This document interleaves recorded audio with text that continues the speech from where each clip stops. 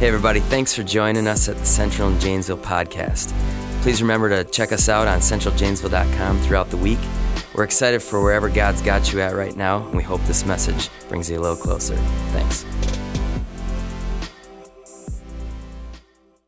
I remember when I lost my mind. It was when the Packers decided they were not going to do whatever it took to keep Aaron Rodgers. That's when I lost my mind.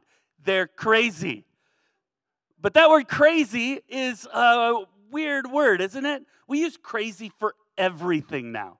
That girl's hair is crazy. The ordering pizza with black olives, that is crazy. Disgusting and crazy, and if you do, you're a monster.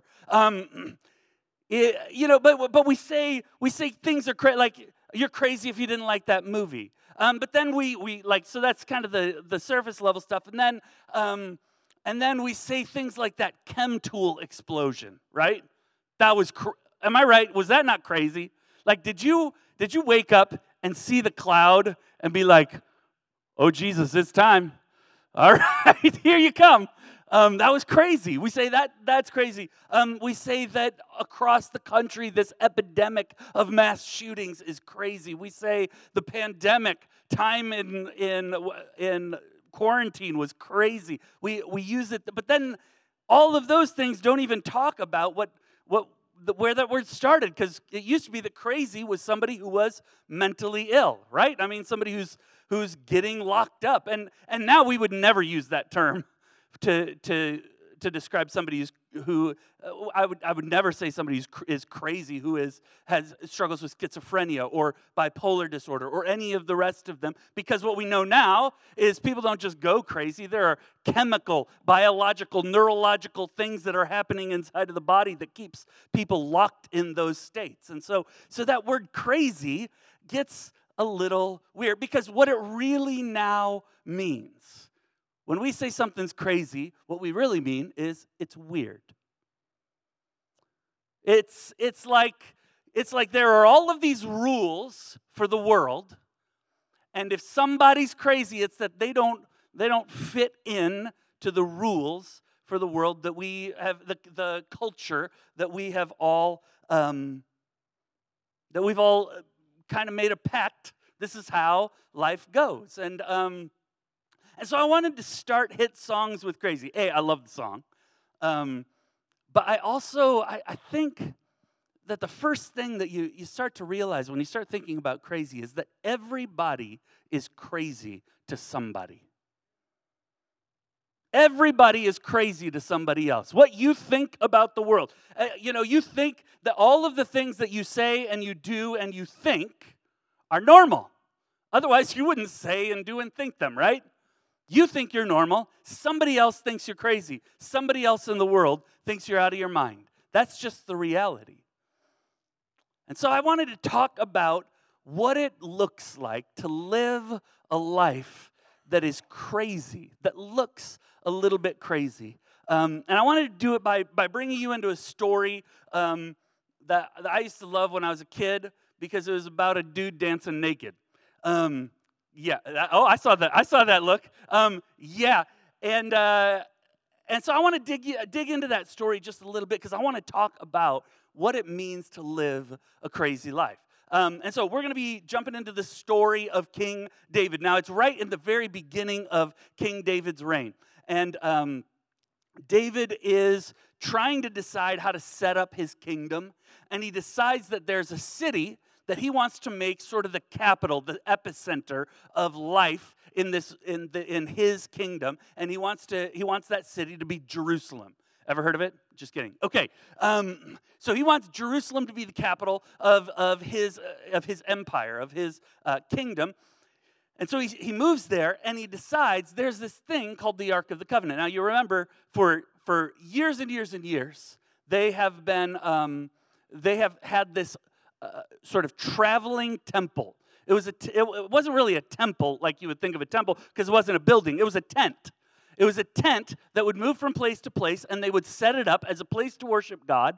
It was called the tabernacle, and they would set it up, and they would put in the middle of this tent this thing. And this thing was a box, and it's called the Ark of the Covenant. How many of you guys have ever seen Raiders of the Lost Ark, the very first one? How many of you have seen someone's face melted off? Okay, that's what we're talking about. This is the Ark of the Covenant where your face melts off. Maybe not. But that's the thing that houses the presence of God. And so there were all of these rules for how the Ark of the Covenant would be moved around and how it would be put and where it would be put and what would be around it. All of these rules because God wanted his people to know this box. And that's what it was. It was a box with a couple of with rings on top and a couple of rods sticking through it that they could carry it with. And so, but God wanted his people to know this box is special, not because the box is special, but because he was in it. He was there. His presence resided in this box. And so, David decides, okay, I want to, start my kingdom. We're going to put it in Jerusalem. The first thing we need to do is we got to bring the box. Got to bring the ark to Jerusalem, because this is the center of our understanding of who God is and where God is. And so he sends some people out there. He says, "Go get the box and bring it to me." And they kind of tried to do some things right, but instead of doing it the way that they were always supposed to do it, what they did was they had some guys that they hoisted the thing up, and they decided it's going to be a long walk. You know what I'm saying? Like, that's a long way to walk with this big box on our shoulders. So they put it on a cart. And they put it on the cart, and they were going to wheel the cart over to where David was in Jerusalem. So they start wheeling the cart. And at one point, there's this guy who's walking alongside the cart. His name's Uzzah. I like his name. Everybody say, Uzzah. You didn't say it right. Everybody say, Uzzah. There you go. You got a little, I totally made that up. That's not how you say the name. Okay, but I like it. So this guy, Uzzah, he's walking alongside the cart. He's a good guy. Uzzah's not a bad guy. He's walking alongside the cart. The cart hits a bump. And the ark starts to slip, right? And what do? I mean, this is the presence of God. What are you going to do? Are you just going to let it fall on the ground? Heck no. So he reaches his hand up to hold the ark in, and his face melts off. No, I'm kidding. That's not exactly true. But he does die instantly. Boom, dead, gone, over, done. Life is over. Ouch. The dude is trying to do the right thing. And actually, it's probably just a jerk reaction, right? Knee-jerk reaction, like it's falling, you pick it up. And he dies. And it freaks David out. He hears what happens. He's like, whoa, I don't want that thing. I don't want that thing anywhere near me. I don't want it around my kids. What if my kids throw a ball in there and accident? Okay, that was a joke. But you know what? I don't want this thing with me. He's petrified of it, and so he says, do not bring it here. And so they take it to the house of a guy named Obed-Edom. Let's read 2 Samuel chapter 6, starting at verse 9. It says, David was afraid of the Lord that day and said, how can the ark of the Lord ever come to me? He was not willing to take the ark of the Lord to be with him in the city of David. Instead, he took it to the house of Obed-Edom. Problem solved. Scary death box not coming to live with me. And then let's keep reading. The ark of the Lord remained in the house of Obed-Edom. That's a weird name. But for 3 months. And the Lord blessed him and his entire household. Now, King David was told, the Lord has blessed the household of Obed-Edom and everything he has because of the ark of God. So David was like, I got to get me some of that. Loosely translated. He says, here you got David. He is both at the same time petrified of this thing, but also desperate for the blessing that comes with it. Scared to death that he doesn't know how to control it. But man, life is going pretty darn good over here for Obed-Edom. I need some of that in my life. And so he decides, okay, we're going to do it again. This time we're going to do it right. Right? We're not going to shortcut this thing. We're not going to put it on no stinking cart. We're going to go back and we're going to read how we're supposed to do it, and we're going to do it like it's supposed to be done. And so that's what he does. But he also gets a little swept up in the whole thing. And that's where David goes a little bit crazy. Let's keep reading. So David went to bring up the ark of God from the house of Obed-Edom to the city of David with rejoicing. When those who were carrying the ark of the Lord had taken 6 steps, he sacrificed a bull and a fattened calf. And then wearing a linen ephod, which is basically underwear, David was dancing before the Lord with all his might, while he and all Israel were bringing up the ark of the Lord with shouts and the sound of trumpets. So have any of you guys ever seen Kellen dance? He and I were at the club yesterday, like we do. And I'm just going to say, that dude can shake it. And he just, his arms were flailing, his tongue was wagging. He did things with his butt that I can't even describe in church. And this is how King David, was dancing. I mean, he was out of his mind. He didn't care what anybody thought. He went all the way. He just he let loose. And he didn't care what anybody thought. And unfortunately, his wife, not so willing to not care what everybody thinks. His wife, Michal, was mortified. And so let's read their little interaction when David goes home. When David returned home to bless his household, Michal, daughter of Saul, came out to meet him and said, I love this. There's not a lot of sarcasm in the Bible. This is full-on sarcasm. I love it. How the king of Israel has distinguished himself today, going around half naked in few of the slave girls of his servants as any vulgar fellow would. And David said to Michal, it was before the Lord. I wasn't dancing for anybody else. I wasn't losing my mind for anything else. It was for God himself. It was before the Lord who chose me rather than your father. A little dig at her dad.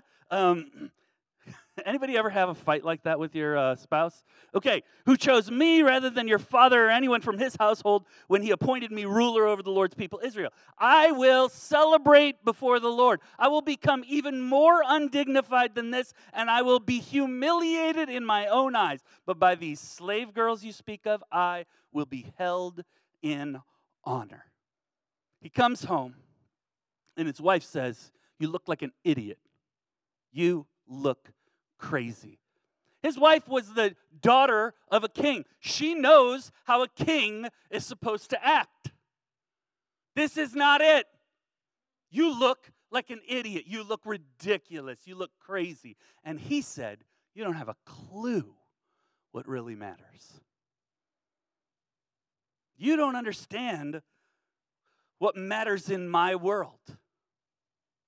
I know you think that being a king is all about pomp and circumstance, and you think that being a king is about what I look like and what people think of me, but the truth is being a king is about submitting myself to God and doing things his way. You don't get it.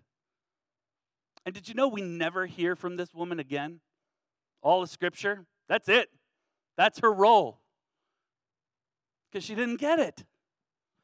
She didn't get it. And I got to tell you, I sympathize with Michal. I mean, I don't agree with her, clearly, because, the Bible and stuff. But I sympathize with her because she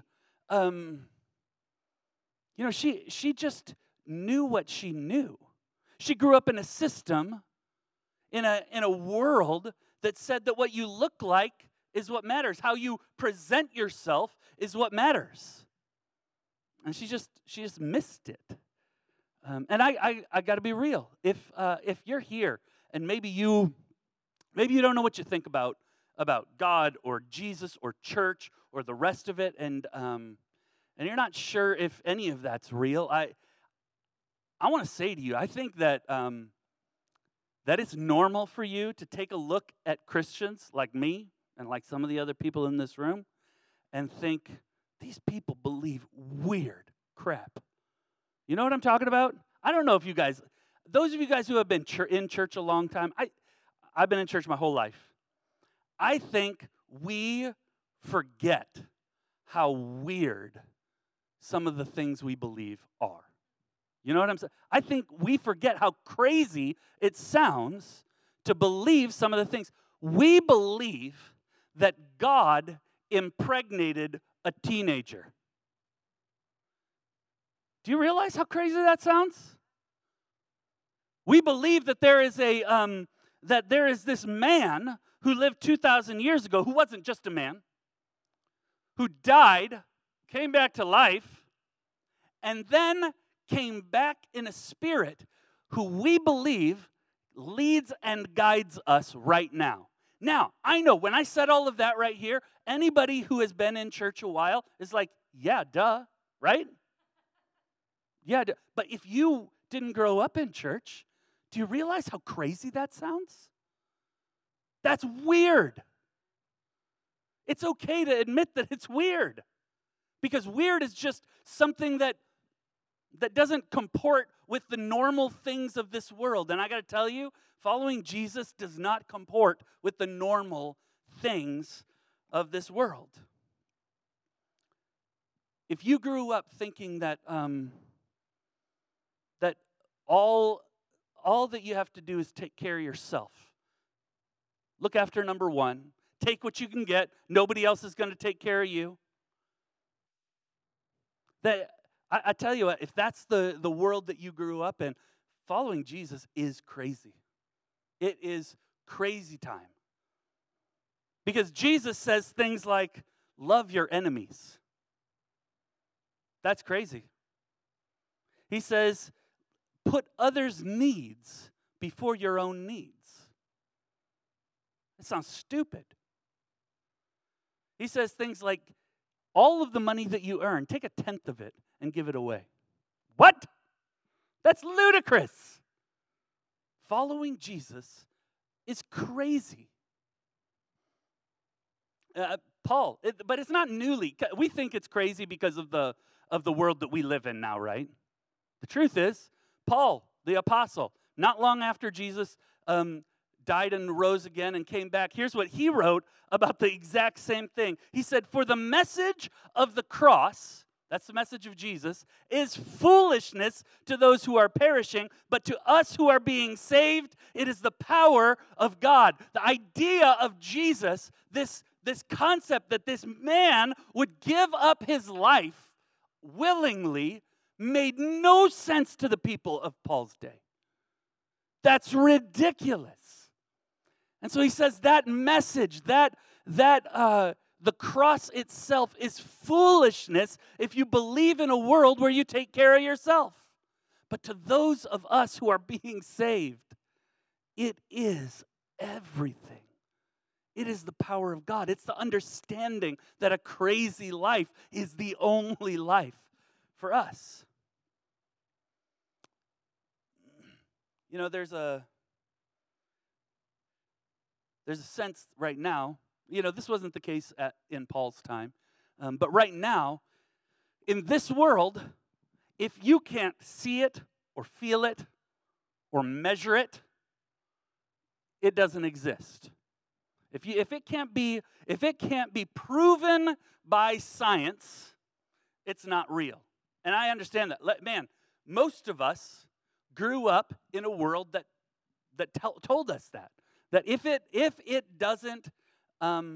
isn't measurable, if it's not scientifically proven, then it just doesn't exist. Because in our world, let's be honest, science is God. In our culture right now, science is God. And can I take a minute here and just say something? I love science.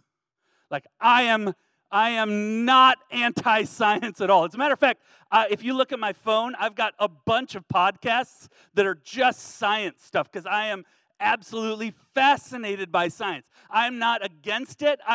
Every time some scientist makes some new discovery, I am excited because Because every time a scientist makes a discovery, all he's doing is helping me to understand the creation of God. Science and Christianity are not against each other. Can we just all get over that? Science and Christianity are not at odds with each other. Science helps me understand God better. Science helps me understand how God made me. Science helps me understand our culture better. Science helps me understand the world better. All of it is good. There is no need for so I'm not anti-science. Please, I love science. The problem isn't in believing science. The problem is in believing only science. Because the reality is, there are a lot of things that science doesn't explain. And so the feeling right now is that if you believe anything other than science, you're crazy. But from my perspective, there are a lot of questions science doesn't answer. Where do we come from? Let's even just give the idea that even if the Big Bang was real, what happened before that? You know what the answer is? No. That's from the top scientific minds. There are a lot of questions, and I'm not anti-science. I love that people are going after those answers. I'm grateful for it, but the truth is, they don't know, because there are things that are outside the realm of science. Science is a great thing, but only science is so limited. And so for me, the question isn't whether you have faith or don't have faith, because we all have faith in something. Either I have faith in myself and what I think, or I have faith in science, because I'll tell you this, I believe it takes just as much faith to believe in only science as it does to believe in a personal God. Just as much. And I'm not dogging people I'm just saying it takes faith either way, because there are still a ton of unanswered questions. And so either I believe only science, which takes some faith, or I believe in this personal God, which takes faith. I'm never going to convince anybody. I want to say this straight, and I want to talk to Christians for a second. We somehow, a lot of us, grew up with the idea that if we just had all the right arguments, we could get somebody to believe all of the crazy things that we believe. If I have all the right words, if I make all the right arguments, I can move you from here to here. And then you'll accept Jesus as your personal Lord and Savior. Can I just tell you, that's not how it works. There is no 8-step, 10-step, 50-step process that gets you from here to there. That's a logical argument. You know why? Because that would mean that the Holy Spirit doesn't have to be involved somewhere. That would mean that it wouldn't take a leap of faith to get you there. It all takes faith. And so the question isn't whether you have faith, it's what do you have faith in? And so I want to go back to, if anybody is just not sure if you buy into this whole crazy life of Jesus, but if you're not crazy like me, I want to ask you, how's that working for you?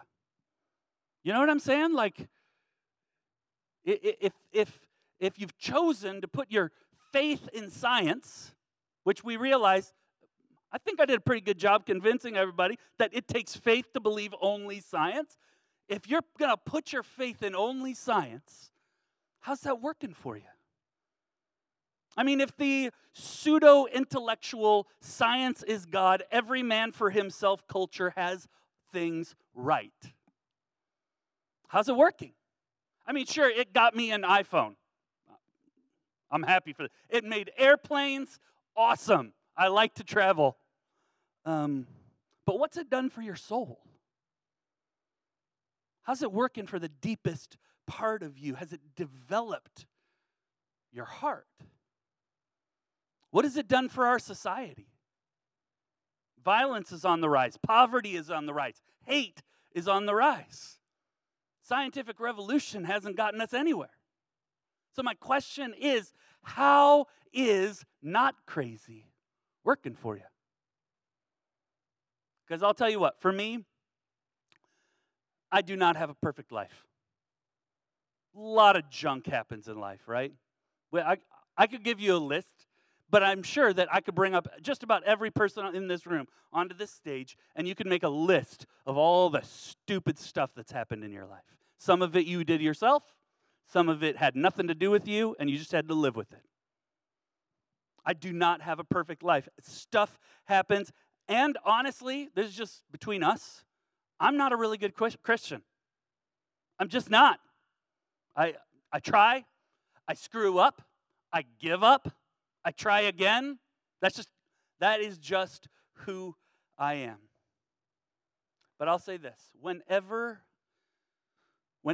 I let myself live the crazy life of Jesus, somehow, some way, it always works. It just works. When I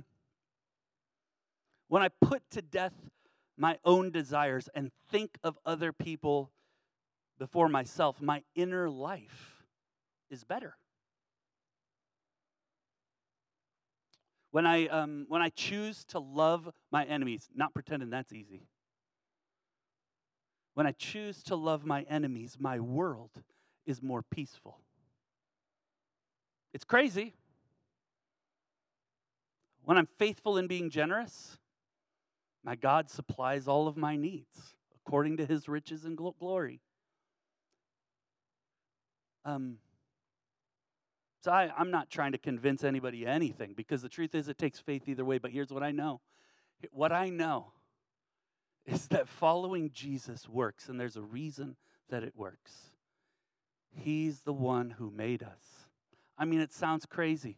The way that we're supposed to follow him goes against everything that we think makes sense, because we've been sold a bill of goods. We've been sold a bill of goods that you got to take care of yourself.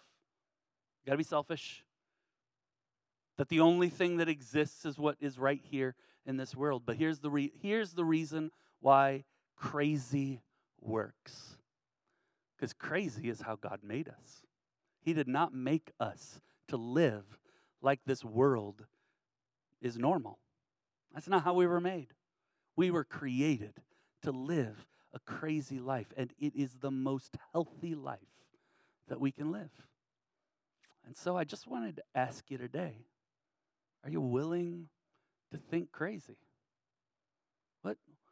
What is it in your life that you find yourself being pulled back to normal?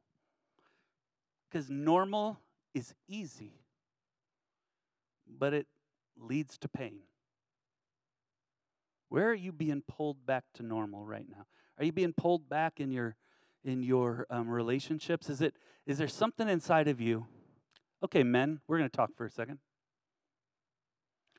Guys, is there something inside of you that you get home from work and you just don't have anything to give to the family? So you find yourself turning inward, being selfish with your time and your attention, because it's just easier, because that's normal. Is there any way in your money that you just find yourself, it's so much easier to just do things for me, to be normal, not to help that homeless person on the corner asking for money. It's just easier to be normal and drive by. Is there any way, is normal calling your name? And if it is, maybe it's time, whether it's saying for the very first time, I want to follow Jesus, I want to be crazy, or, man, I chose crazy a long time ago, but I let normal slip back in all the time. Thanks again for joining us on the Central and Janesville podcast. Remember to check us out at centraljanesville.com. Have a great week.